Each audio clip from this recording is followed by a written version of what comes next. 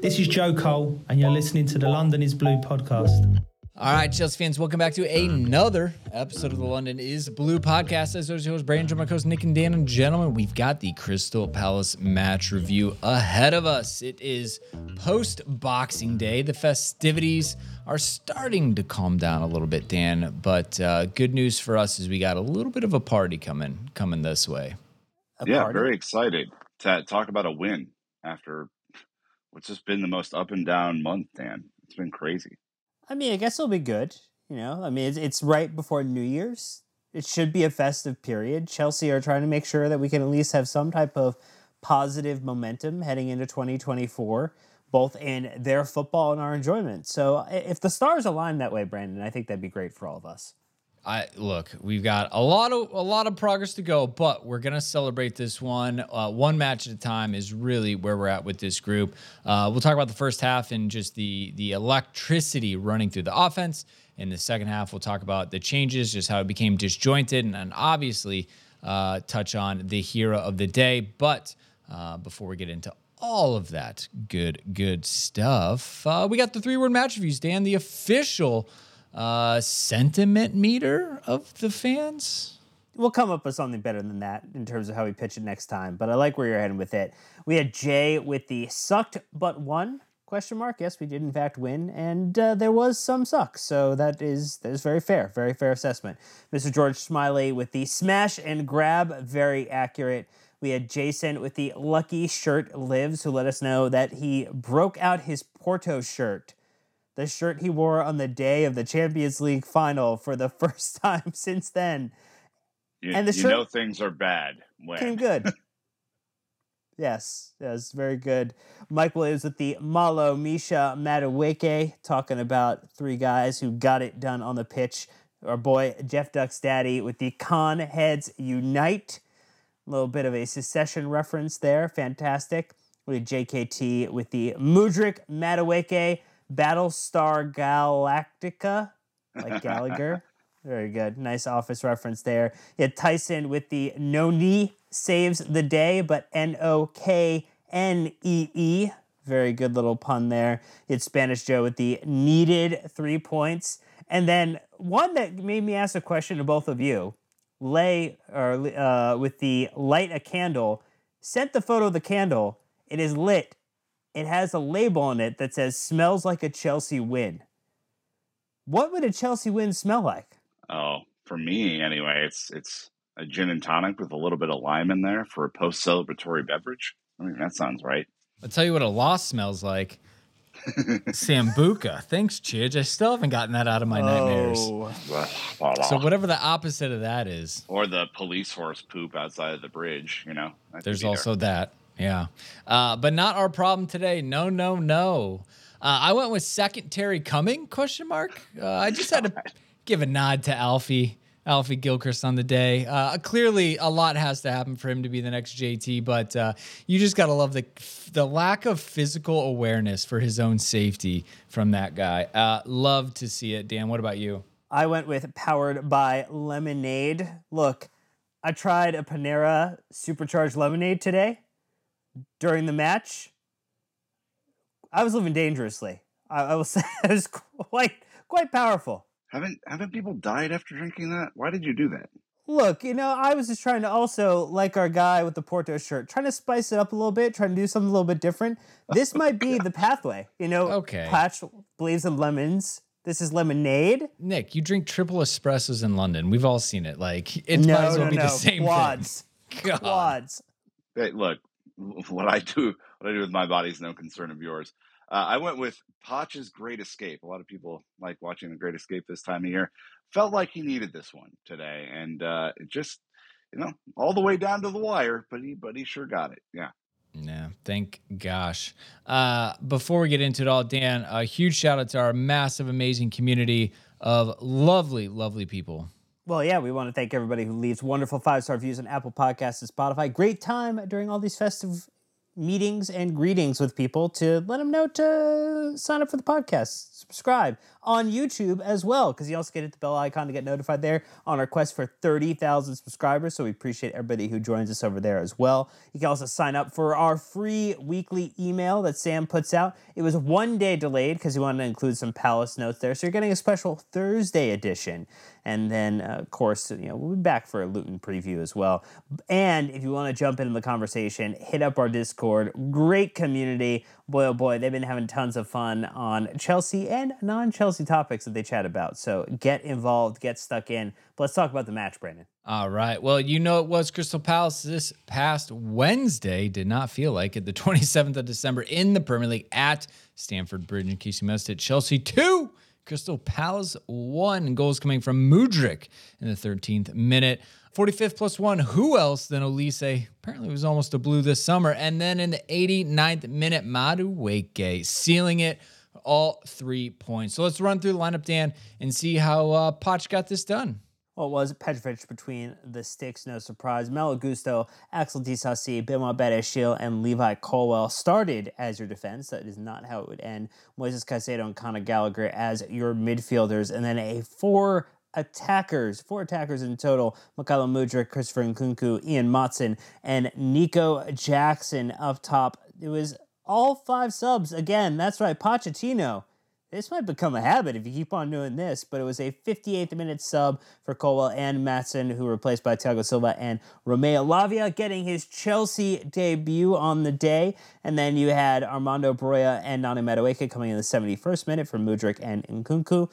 And then you had Alfie Gilchrist, as we mentioned earlier, coming in the 90th minute, number 42, for Benoit Badiashile, and getting that Chelsea men's senior team debut. What a day for a couple of these guys, getting some big ups there. Well, some of the top line stats, Chelsea with a 2.74 XG to Palace's 1.08. We had 64% possession.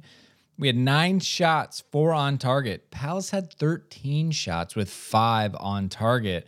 3 of ours missed the frame. 2 were blocked. From there, we had 13 fouls to their 16, but we had 3 cautions there too. I have a problem with this one. Then we had, scroll down, there we go, 5 big chances, 3 missed. Palace only had 1 big chance, which we'll talk about later, which is an improvement on the day. And then goalkeeper saves 4 for Petrovic and 1 for Dean Henderson. Those are where we land. But we have the one random stat from Adop to Joe. 1, Chelsea have named their youngest ever Premier League starting 11, 23 years and 21 days. It's the youngest 11 named by a Premier League team since Man United versus Crystal Palace in May of 2017, which is 22 years, 284 days, and the 8th youngest ever by any side in the Premier League history, budding. Look, May of 2017, Nick, that's really close to like, hey, we've got the title wrap. We're just throwing in the kids. We're resting players maybe for Champions League or FA Cup final or something like that. This is the middle of the season, like points needed, very competitive. And out of necessity, too. You look who was out today, either by suspension or injury, and it's, you're playing these young cats on merit and on necessity. And it's, again, said before the season, fun and frustrating.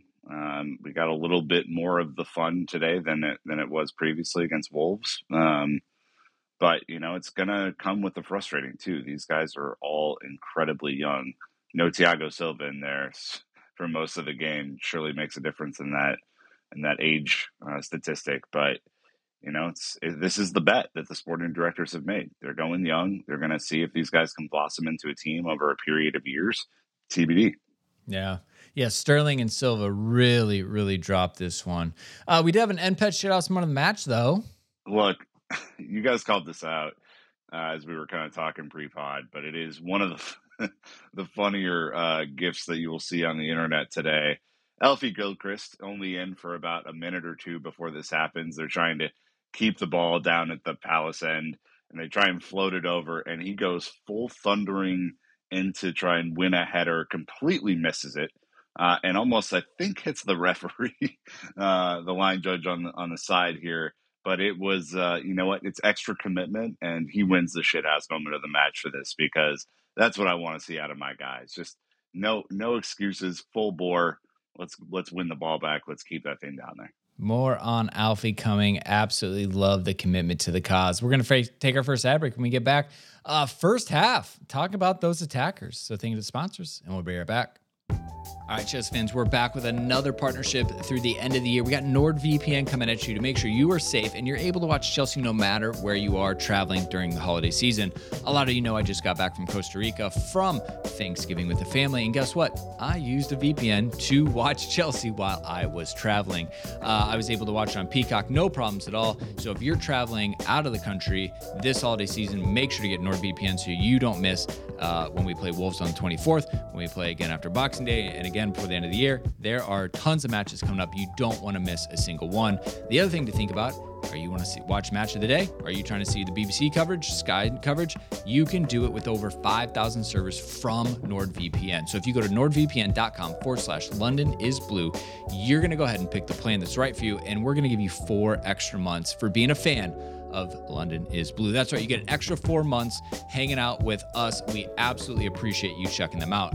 Now, if you aren't using a VPN, hey, I hate to break it to you, you're the only one. Not only do they keep you secure and all your information is encrypted, no more IP address tracking. The other thing is they've doubled down and they've added threat protection feature. So say goodbye to intrusive website ads, malware. Even if you download an infected file, threat protection kicks in and deletes it before it makes a mess of your computer.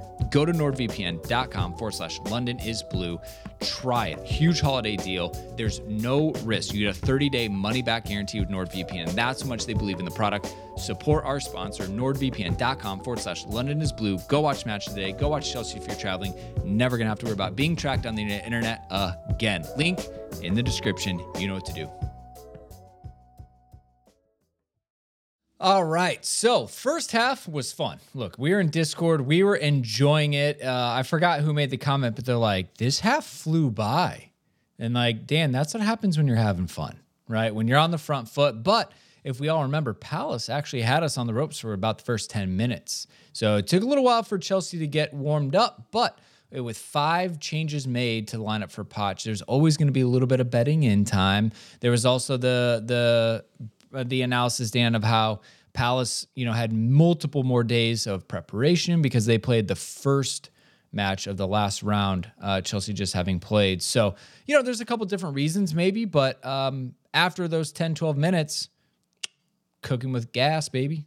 Well, opportunity for Pochettino to freshen up the side. We talk about big debuts for players. I mean, a start for Nkunku, very, very exciting to see him get involved. I mean, Malo Gusto getting an opportunity to start as well, looking like he is recovered after that injury that kept him out for a long spell. And Mykhailo Mudryk, who got involved on the defensive side, had some really fun runs, really good involvement from a passing perspective, him and Nkunku in particular. I mean, look, you kind of had a bit of a stranded grouping when you look at the pass maps in terms of Nico and Nkunku and Mudryk from the rest of the grouping, Nick. But I think in general, I liked Nkunku's start. I think you're going to see him continue to play, maybe start and sub through the remainder of the holiday period until we can get back to the 1 match a week. But at least for right now, feeling good that he's evolved, feeling good it's another game without an injury, feeling good it's another game where we saw him add some value in the attacking perspective. No necessarily goal or assist to his name, but I liked what I'm seeing. Yeah, I thought this was maybe a little bit less effective than his sub appearances, just if I'm being honest. But I mean, it's obvious that the dude is quality, and you could tell that because Crystal Palace seemingly was man-marking him for a large part of the first half, trying to keep a body on him so that he wasn't able to make those runs off of the ball or contribute with kind of key passes in critical areas. So I think that there's some real value that's going to be derived from him, maybe, just not fully starting quite yet. But I think Mudryk, I mean, we have to talk about it. I thought it was certainly one of his better performances. He was moving the ball effectively. He was interchanging, specifically with Jackson, in a really effective way, and seemed to, get into more dangerous areas than I've seen for some time with him. Because I really, I think part of the allure of him is that he's so fast, right? He He can really burn down the sideline. But is he getting into dangerous areas to make a play for a teammate or to score a goal? And today, just off of a broken, sequence, Brandon, he goes in, distributes the ball out, kind of gets passed around a little bit, is in a dangerous area to receive a pass and score a goal. Malagusto ends up doing a ridiculous, crazy overlap from the right-hand side to the left-hand side, kind of fall into play. And he's there and he scores. And he should have had 2 in the half as well if he, is able to kind of finish the second one. So I think this was a big improvement for him. And he certainly didn't have, an easy time of it, but it was a really solid performance. Guys, this was preseason vibes, right? If you think about this, Mudryk on the wing, Jackson up top, Matson at right wing when none of us knew why, Christopher and Nkunku in behind, and 2 center mids. This was preseason written all over it, and it looked like it too. The free-flowingness. By the way, Nico Jackson, where was this player been? Like, he was holding off defenders. He was driving the attack forward. He was doing little flick layoffs.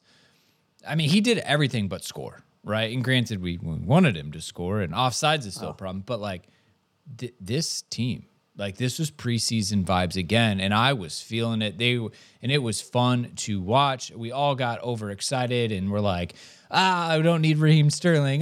We don't need this player. We are good.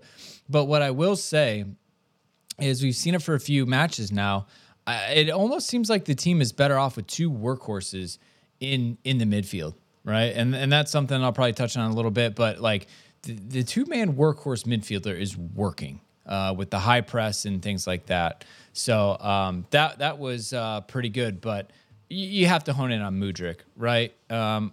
Nick, I think to your point, we played into his strengths today better than we have on a lot of other days too. And that's what I get confused about. Like, how do we go from like this roller coaster of a season, up, down, topsy-turvy, and then we get one of these where we're just like, we're on fire, looks like we know what we're doing. And I'm like, this would be the day you would expect us to be disjointed and not connected because of all the subs and things. But I don't know. I just tried to ride the wave while I could and run into it. But Mudryk, let's see. He had one big chance. Obviously, he got the goal. 0.49 XG alone. Let's see, 82 pass percentage, which I think is important because I don't think he's like a super accurate pinpoint player, but it seemed like everything he did came off today. 1 key pass, 2 for 3 on his long balls, which again, a little bit of an impressive for him. 2 shots on target, and we only had 4 on target in the entire match. So he had half our shots on target. you want to see him finish the second one. I think, you look at that interchange that happened. He obviously passes the ball in. Nico Jackson does a great kind of heel flick into his pathway. He's clearly fast enough to split the center backs.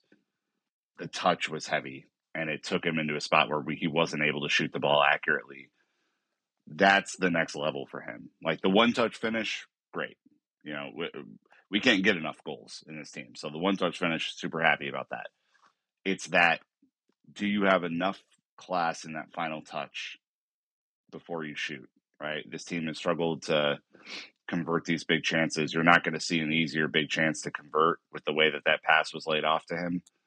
The touch just wasn't there. And so, like, there's places for his game to go, but obviously this was a huge positive for him and where he's going to go with his season potentially, because right now, if you're Poch, there is no consistency in the attack. Whether you're playing Raheem Sterling at left wing or Mudryk, whether you're playing Ian Matson at right wing or Madueke at right wing or Palmer at right wing, who's probably the most consistent of the bunch, or Jackson or Broya or Nkunku. Like there's just so many different combinations out there that you have to have good performances like he had today to get a sniff in the team. So I really hope he starts to build on this. He's starting to get a little bit more confidence. You see that he's starting to engage with his teammates a little bit more. My hope is that this is the start of a run for him and that he's able to contribute more in terms of the final product than just the really great sprints in behind. He would need 6 more goals at this point to equal his highest goals for a season. as a senior team player, which was the 2022-2023 season for Shakhtar across all comps. So he had 18 goal contributions that season. So he's at 5 right now in the 10 starts and 19 matches that he's played in, and about 500 less minutes between that. So he extrapolated out. I mean, he should be on a pathway to double-digit goal contributions, Brandon. But I think maybe the better thing is the fact that this also came off of an attacker of our wingback actually setting up an attacker and the attacker converting it. And like Malo Gusto did some hard work to set up Mudryk to take advantage of it. Yeah, started on the left, ended up on the right. Was all over on that one. Last thing on Mudryk, he tackled back, right? How many times did he help out on that left wing, blocking crosses? So he was doing all of the good work. But you talked about Malo Gusto, who was absolutely a man on fire today, right? A little bit sloppy in certain situations, but overall, like you couldn't do anything but clap the man. Not only did he dominate the right flank, so he was going up against Ayew, which is probably enjoyable for him, that he could be very offensive and not worried too much about it. His techers, again, were on full display, Dan. And then ended up having a great second half on his weaker, less dominant side as well. So Malo Gusto, just dominated the entire match, was electric, tackle, techers. Thank God we signed a good deputy for Reece James, knowing that he's just inconsistent, unfortunately. Well, and the nice thing is that he's also maybe not adding the goals that Reece James added within his game, where you would count upon him to be in double digits from a goal plus assist contribution. But this performance today brings him level with Conor Gallagher at 4 for assists across the season. So now he is the joint top assister on the team. Like, that is a good thing, in addition to being a reliable defender in what he was contributing. And if he can develop some synergy, I loved the photo of Mudryk and him staring down one another after the goal, and Mudryk's smile and finger pointing at him. That type of chemistry that he's developing, whether it's on the right-hand side or whether it's on the left-hand side, wherever he needs to be right now, Nick, this was one of his best performances for Chelsea, and he showed up in a big way on a day where Chelsea needed to rebound, and you can't be anything other than happy for him and happy for us as supporters because we're getting to enjoy it. Yeah. I mean, he was my man of the match for sure. And I think back to, when you talked to Matt Law last year, Brandon, about that signing and the fact that we waited for him instead of going with the, option that would have been available to us sooner. I mean, we saw him in preseason for 2 full weeks. We've seen him not only make his Premier League debut, but be really good for most of the season so far. He's had his moments where he hasn't been as good either, but I think overall you're seeing a player grow in confidence and grow into this team, and God, we need him to stay healthy. I mean, the difference it makes to have a true fullback playing fullback as opposed to a center back playing fullback, and the way that this team wants to play. The overlaps between him and Motson were fantastic today. I thought they both did a great job kind of neutralizing the threat on that right side. It was just a thing to behold, and it does make you, if he can stay healthy, it does make you confident that Reece is going to get the time he needs to fully recover this time, and not just like half recover, I mean, he had a surgery, so we've got time. We just need Malo Gusto to stay healthy now because he's had his injuries. But the first half, there was some positive. We still wasted 4 big chances, or we had 4 big chances, 3 were missed. You had the Ian Motson shot in the 9th. Just Dean Henderson again got his under nether regions to it, just slowed it down enough. Mudryk had his shot in the 32nd minute, which obviously went in. Maybe not the second one like you're talking about earlier, Nick, but we need to kind of just continue to get this there. I mean, we only had 9 shots all match, 4 on target. And when you pull the first half stats here, 6 of the 9 shots came in the first half. So that just shows you the differences in fluidity and the ability to create. So I don't know, Dan, if we have a good solution behind that. I mean, everyone's kind of looking at strikers and things, but again, the XG was there, the buildup was there. We're just not quite getting that final product. I know a lot of people are shocked to hear that we were 100 shots behind Liverpool, and just the difference that potentially could make in our spot in the table. Yeah, I mean, Poch made some interesting decisions in the first half. I think Emotson playing further forward was just an odd option, but I know we obviously have players who are injured. We want to give Cole Palmer some rest. We want to give Raheem Sterling some rest. You can't necessarily play rest through suspension. Yeah. Yeah. Rest. I mean, look, it's a holiday season. And I'm trying to be polite about it, but ultimately that is the discipline issue. That is another problem that still has yet to be solved, particularly on a day where your manager picks up another caution, as it were. Chelsea just continue to cause problems there.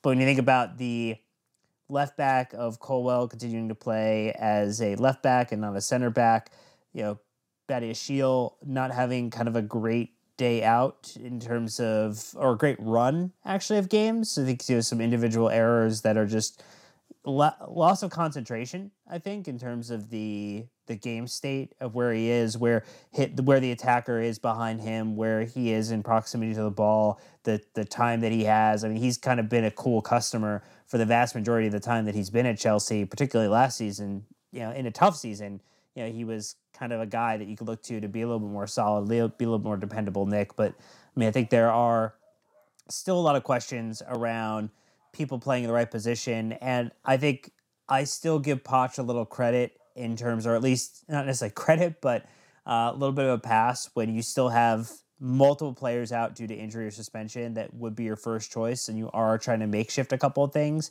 But it does continue to be a little bit of a head scratcher when you could have said played Maatsen, at at left back if you really wanted to. Well, or just tweak the formation. I mean, I thought, when we all looked at the lineup initially, we were like, oh, surely this is a back five with wingbacks, just the way that the personnel was set up. And I think if you're nervous about Maatsen, taking on Elise one-on-one, which, by the way, anyone is going to have their hands full with Elise one-on-one. That dude is a real player. I mean, it would look good in blue someday for sure. But, I think then you play wingbacks and you bracket him. We did that so many times in the past. So, I'm a little confused by that. Not because Maatsen doesn't have quality, but it's like you could have played Madueke for 90 minutes. He's clearly match fit. He's clearly eager to come on at that right wing position, a position which he is naturally suited for. And if things go sideways, you can always make those changes. But I think the stubbornness with maybe this back four center back conundrum that we have, full back conundrum, could be alleviated a little bit if you just change some things up. Not because you want to, but because you have to. The personnel would suggest that we have enough for, three center backs across the back, Gusto and Maatsen flanking the wings and kind of overlapping, providing that sort of balance. And then you have your two central midfielders. And we've seen that, formation play out really well for us in the past. So I was a little bit confused by that. And I think it puts Colwell in a really, really, really difficult position as a center back, trying to keep up with Elise, who's a fleet-footed winger. I mean, with all the tricks in his bag that he has. So, this is like the third or fourth game in a row that we've seen Colwell get isolated, struggle to keep up, and then gets, eventually get the hook. And I just don't think you're putting him in a position to succeed that way, personally. I think we were all kind of surprised he didn't go with the back five, but it just doesn't seem like something Poch wants to do. It felt like it would have been a good move, would have played to the player's strengths. It wouldn't have really changed the dynamics of the team too much. But I will say that front four was almost a counterbalance in the first half, right? It changes completely in the second half. It starts to get broken up. We're defending far more than we were in the first half, and that changes. So there is always that side. If you can dominate a match, it doesn't really matter. unfortunately, Palace knew exactly what they wanted to do. When they saw that lineup card come out, they were like, yep, we're going down our right. Everything to Elise, let him run at Levi. And even Levi stepping to the header is what allowed Elise to get his goal right at the end. I think it was a little bit of like Elise versus Levi versus Batty Shield on the goal right at the end, Dan, and kind of who is to blame. Someone in Discord, again, I apologize. A lot of people said Caicedo was to blame too. And Caicedo, I mean, look, there are tracking. multiple culprits in every goal we give up. Most goals are not an individual error. It's usually whomever is the closest when the ball goes off that gets a lot of the blame. And I think Badiashile took some of it. I think Caicedo deservedly would get some. I think Colwell could be, Cole was probably trying to get back to be in support of Badiashile. But I think in general, Brandon, maybe this is a point you're trying to make, but like all these goals don't happen in isolation. Like typically these have been team failings. Well, I mean, yeah. Levi misses the header, and I think should be tracking his guy a lot more. This was not a set piece. No, right? He should be tracking Elise a lot more closely than he was, and I think he jumped either too early or too late to get the ball. I can't remember which. And then Elise that's acres of space for a Premier League winger.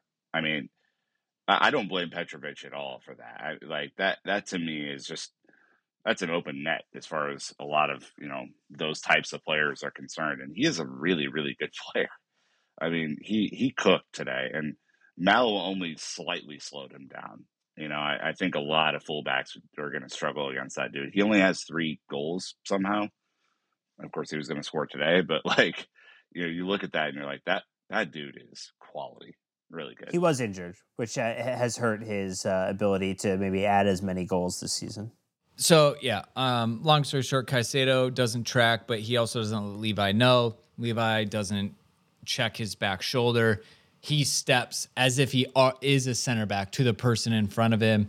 It's him and Badiashile. Neither one get there. And then Elise chests it down and, to your point, has the class to just bury that. And we ended up going into the half 1-1. Super frustrating after all the good momentum, positivity we had done. But that also goes to kind of like draw a line of linearity within the season, say we've not been clinical enough in like games that we should have put teams to sword. We haven't. And this is just another example of that. So into halftime we went with very much heads hanging, and wasn't sure we're going to get from the second half with Poch and this team and how they're going to be able to rebound based on things that go. But before we get in the second half, we're going to take a last ad break. So thank you to the sponsors, and we'll be right back. So yeah, we came out in the second half. I don't know, still a little slow, a little sluggish. It was super downtrodden. It felt like the team had got a ass kicking at halftime, did not respond super well to start the half. It was not what you wanted to see, but it was also a little bit predictable just because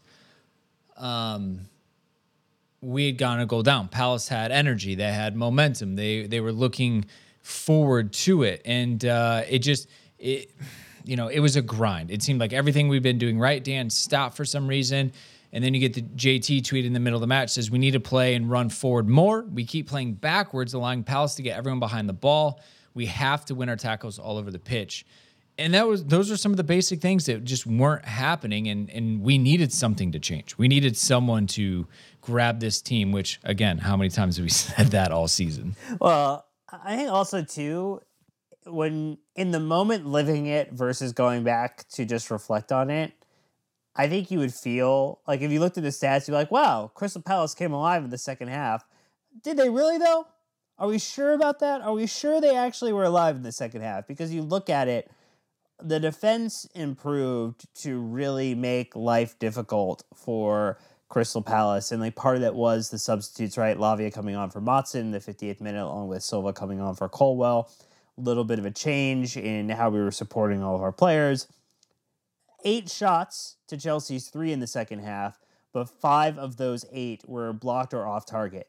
And they registered no big chances. That is what had been so good for us previously under former managers. Like, yes, our attack was struggling at times, but we weren't making it very easy for other teams to get anything out of it. There was no juice left in the fruit. Like there was nothing to squeeze out of it.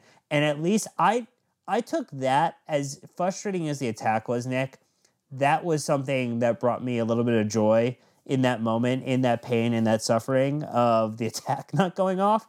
That really Palace, and maybe this is a little bit more to the quality of them under Roy Hodgson, just struggle. And Chelsea were able to snuff out really anything that was even remotely dangerous. Yeah, I mean, I obviously listened to the preview that you and Sam did, and I think, I agreed with how they played this year, but Palace under Hodgson, if you think about the way that they finished the season, they were a much more dynamic attacking outfit than we were. I mean, they were scoring goals for fun at the end of the last season. I don't know what's gone wrong for them since that point, why they're so kind of sheltered in. Maybe it's injuries or something like that. But, I mean, I don't compare our attack to theirs or feel better because they're slightly worse than we are. If we're playing a better team today, we lose. If we play a more clinical team today, we lose. This team just was not up for it for most of the second half. Finally got going a little bit, after the couple of critical subs were made and Noni comes on and stuff like that. But I just, for whatever reason, it seems like this team has one good half in them so far this year. It's not, we've seen very few complete games.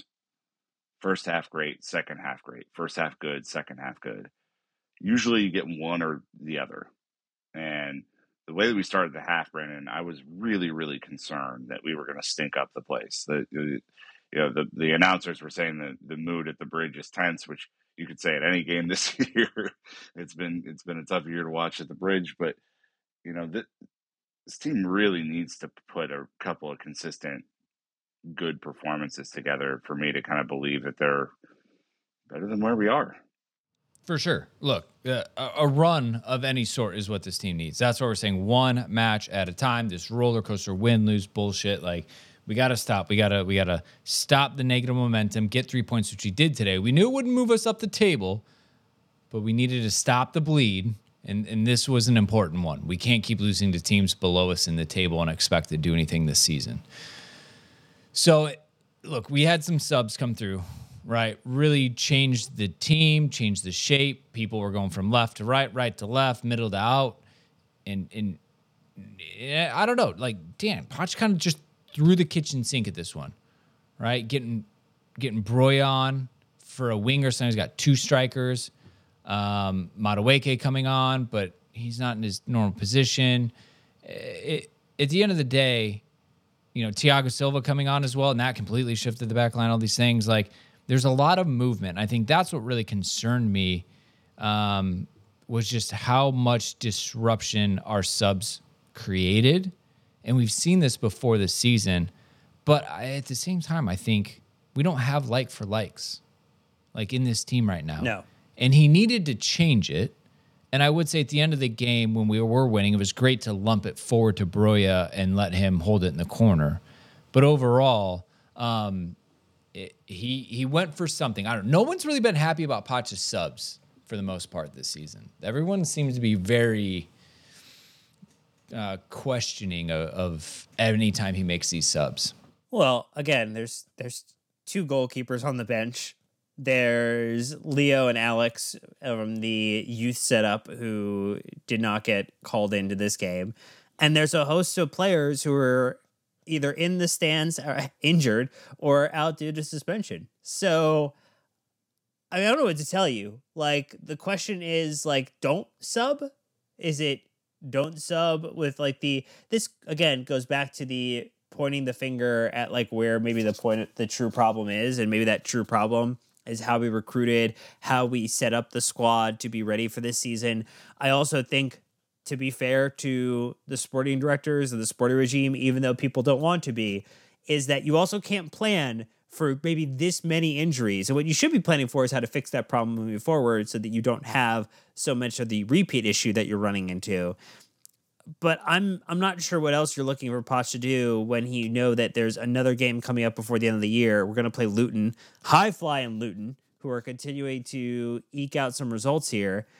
They are not the same side, at least in the way that they are attacking other teams that we played earlier in the season, and getting all of our 6 points that looked assured the first time we played them is going to be more difficult. And it's going to require players being a little rested going into this. And so I know maybe there were questions about the subs, and it's more about, I think, to the point you made earlier, Nick, it's how we're deploying the players that feels weird, not necessarily that who we're using, because I think people are rightfully giving Poch a pass on having to play certain players, and more so concerned about how he is deploying them. Yeah, I think the deployment's an issue. I also think that, there have been players, and I know that Noni's been injured. A lot of players have been injured, but, felt like he was kind of frozen out for a little bit. It feels like, we've talked about Trev being frozen out. It feels like there's options. Alex Matos, maybe an option, that hasn't quite been used for reasons, thinking about, your Matsons who have been kind of underutilized this year, even though we've had a crisis at left back. Again, all this is revisionist history. We're playing Monday morning quarterback here, and that's, not really that fair to do. But I think even in the moment, Brandon, you're seeing like, wow, Colwell's really struggling against, Elise one-on-one. Shouldn't we do something about that? And it felt like it was just a very slow react. And I think there have been plenty of games where you could have hooked a bunch of players in the first half for their performances. And I know that's a tough man management thing to do, but it feels like sometimes a little slow to the draw for me. Yeah, I think it was early the last match. Let's see. Wolves, I feel like he did around the 60th minute, and Cuckoo came on some in the 75th. But it's just up and down. This game was, it said it fizzled in the second half. But we're talking about Madueke, absolutely maximized his 28 minutes, right? I mean, think about his mentality. He has a left wing back, starting at right wing over him in this match. Like, that's probably not great for the old confidence in this case. And we've seen a couple cameos from Madueke. Now he's healthy again recently. Seen some positive things, but he really cemented it today. His confidence is oozing, so he's fully fit. And the way he drew the penalty was fantastic, right? A half clearance, top of the box. He sees Elise, or Eze, I can't remember, coming out, and just he just cuts it across his body. Lets the defender run into him. He didn't drag his feet. He didn't create the contact. I mean, this was the most clear-cut penalty I've ever seen. And it's absolutely shocking that the referee didn't call that in real time. But again, they don't. Like, this is what VAR creates. VAR creates this disaster situation where, like, you know what? 50-50, I'm not going to call it because they're just going to tell me if I need to go back and look at it. And shit, Palace almost went down and scored. Now, that would have been a huge cluster F. Imagine 4-on-1. Palace had gone down how did they pull a Chelsea?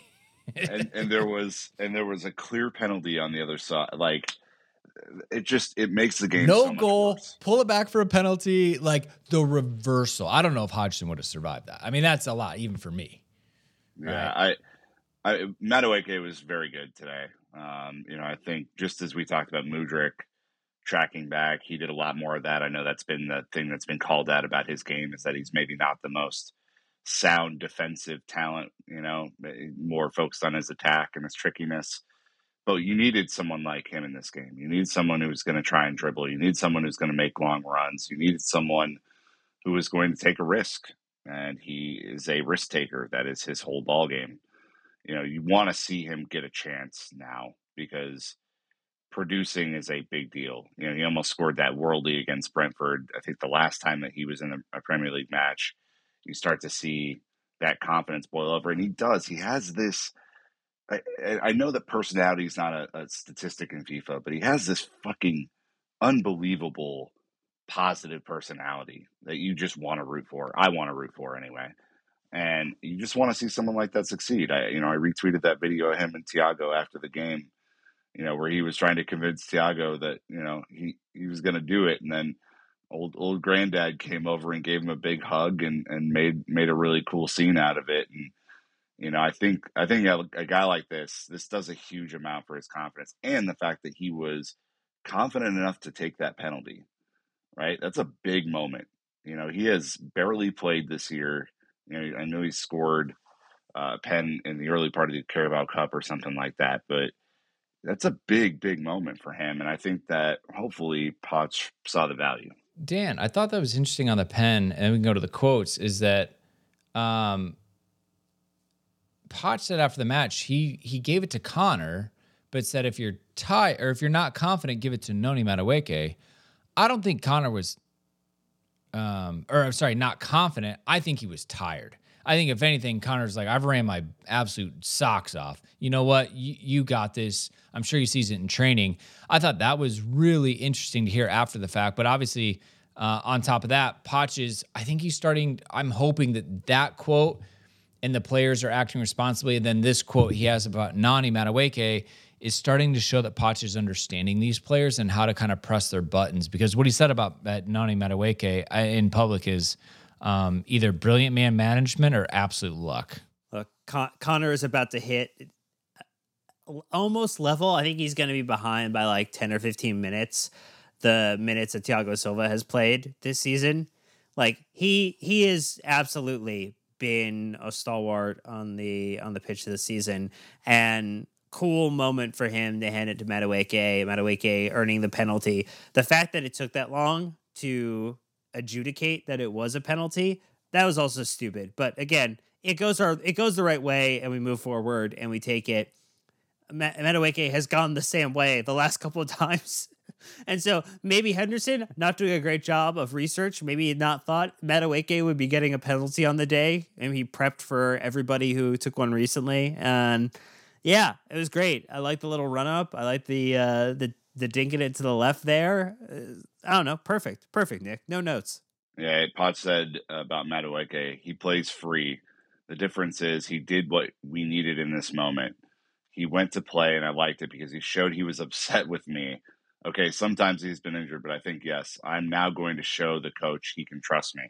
It's a big moment of responsibility for a young guy. You have to remember, he's still a young guy. The whole team is young. And so I was really, really pleased for him today because, again, I like this guy. I like what he brings to the team. He's a whole different kind of winger than what we have otherwise. I think him and Palmer are maybe a little bit closer in their abilities on that right side, but in either event, I'm really, really happy for them. And they both played together at the England level too. So it'd be really interesting to see Palmer and Madueke get another hack at it, maybe as a 10 and a right wing combination. Look, they're both 21. So they're both kids. Let's see. Jackson struggled offside. Super unfortunate. I was yelling about it was flicked. Therefore, they didn't take that in consideration. It doesn't really matter.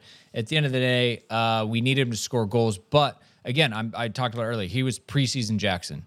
The way he came and got the ball, got involved in the play, opened up the play for people, was just far and away someone different, right? Like he didn't even get cautioned for talking today. It was a good day for him. I just think this is, again, it goes back to the frustration of the bad Jackson, good Jackson, great Jackson, terrible Jackson. We never know what we're going to get. We're looking for some linearity here again with these players, some predictability, but I don't know what you guys thought. I thought this was probably like his best performance as an all-around striker leading the line today that we've seen all season. And again, hearkening back to what we saw glimpses of in preseason. Dan, I don't know how you feel about this. Every opinion across the spectrum on Jackson on Twitter today. I mean, everyone. I left, I think, maybe a little bit more frustrated than pleased because I think the open net that was gaping is just a shot that you have to convert. And I think he was just slightly unlucky on the offsides, but I also see the positives in the game today too. And the attack was a lot more free flowing at times than we've seen. So I don't know how you kind of came away from this. I think I was more on the frustrated than fun meter personally. I think he's someone who was acquired from a foreign league for £35 million and ultimately is a developmental young striker. Like he's going to be a streaky player. We knew that coming into this.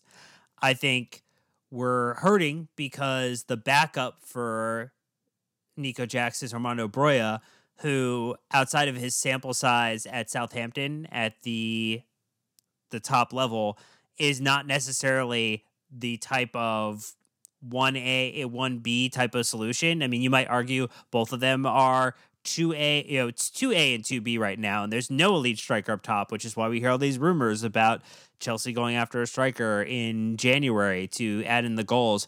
When you look at Nico's performances across this season, I mean, he only has one game where he has scored more than one goal. He goes very long stretches without scoring in between. There's only been one set of matches where he's scored in back-to-back matches, and he generally needs more than one shot on one shot to score, and he generally needs more than one shot on target to score. Like, this is just who he is. But at least from a volume perspective, like, he is finding ways to score in the Premier League. Like, that is a good sign. I mean, he is our top scorer right now. Like, that is a positive thing. I think this was, in general, a good performance. I think he was very unlucky to have that goal ruled out because, again, goals build confidence for strikers. I think people looking and saying, run him out of town, I think that is way too overblown. I just think that, he is going to take time. And you use this season to figure out where he's at the end of the season. Like, hopefully he continues to develop and grow. Like, that's my thing. Like, continue to grow, continue to develop, continue to do some of the things that Brandon talked about where he was showing some more positives. But the misses in isolation are very bad. And if we only fixate on that, it's going to be he will never be judged appropriately. Well, I think the other thing, Brennan, to me about his game, and I saw this argument on Twitter, and I can't remember who said it, so I apologize if you're listening to this and you're like, hey, idiot, that was me. He misses these chances, but compared to where our strikers were last year, he's getting into the spaces to have the opportunity to shoot, which our strikers did not do last year. It's a really confusing conundrum to be in because last year our strikers weren't even anywhere close to those positions, right? They weren't even there to have the shot. Now we're there, but we're missing some. And I think that's where the frustration is. And I thought it was a really interesting kind of counter argument to the he's bad and should be run out of town thing. Because, I was frustrated with the miss. I think everyone was. But, you kind of think about it that way. And maybe you kind of give him a little bit more grace. Yeah, look, our team is nowhere near the standards. Nick, you summed that up very well in the last episode of kind of where we're at and who we are as a team. And we don't have Didier Drogba, all right? So we got to kind of bring our expectations down a little bit while supporting and pushing the team. Poch had a lot of good quotes on that. If you missed it, check out the Chelsea FC website. I've been asked by a couple people on Discord about Petrovic and my thoughts and how he's doing. So, look, I just want to keep it pretty short and sweet so far. He's still standing on his line, right? He's still a little timid, which, he's not coming out and collecting crosses right now, but I think that's fine. We saw good shot stopping today, really good footwork, which I've been really impressed with to cover the goal. Held that shot late on, didn't give the rebound, which is great. And then one thing I did pull up from FB Ref is that he has 100% pass accuracy for short and medium passes. So he essentially, anything within his half, he's money. He's cash money in. And that's really helpful with distribution. Obviously, that's probably the biggest concern of Sanchez. We know Sanchez can come and get across. We know Sanchez can come get big. We know he can make a save. At least so far, I went to McLockbot to compare them, but also really to look at Petrovic's player radar. And I just say we don't have a lot of stats. He's played 2 Premier League matches and a sub appearance for 7 minutes. He played in the Cup. So we're working with a really limited body. But I would say is he's starting kind of like to stay solid at home, and he's going to grow from there. And the basics look good, which I think is a great foundation to build on. But, yeah, we're not seeing him do crosses. We're not seeing him come out and kind of be crazy. But he's a sweeper keeper. I will say that. He is a sweeper keeper, which is I think, helping the team as well. So I'm not going to crown him as number one. I think a lot of people were asking me to say if I thought it was him or Sanchez. We don't need to know right now. We just need him to play with confidence. And whenever Sanchez is back, we'll go from there. But we're building really nicely, which I think is great. Dan, we had some shout outs for Alfie Gilchrist. Sub came on. Clearly, I will state this. This was a shot at Benoit. The Potch saying not good enough. Yeah, I'm going to sub you in the 90th minute because this is not good enough. Gilchrist went as right back, slid everyone across, Disasi and Silva. But a lot of shout outs for him for making his full Premier League debut for Chelsea. Academy kid, been around since he was born, essentially. Yeah, interesting that it's coming in a more perilous moment. I mean, the fact that everybody's like, oh, yeah, we've got a couple minutes to lock this down. And he came out flying, full of energy, full of that supercharged lemonade. My man was on one. And he had himself a little bit of a fun cameo here. I thought that was great. There were the videos circulating afterwards of John Terry talking at one of like the supporters group sessions and mentioning Gilchrist, and that clip is out there now, Nick. But in general, can't be anything on the excited anytime a academy player gets an opportunity to get out in front of the home fans, gets a little bit of a touch of the ball, gets an opportunity to get a meme moment there. It's all gravy. Yeah, obviously, Discord having fun with this as well. With Alex in Houston saying kid is absolutely destroying his X claps. That's look, I think it's a stat that we need to institute in this here podcast. And this is why you play the Cobham lads. They get the club. Ghana Zagina, obviously vying for Phil's heart on the youth episodes that Brandon does. So, look, I'm super happy for him. Obviously, I think Alex Matos is the next one I look to hopefully get some real game minutes. And, if we have an injury like we'll talk about coming up, perhaps Matos is going to get the call because the midfield is paper thin right now.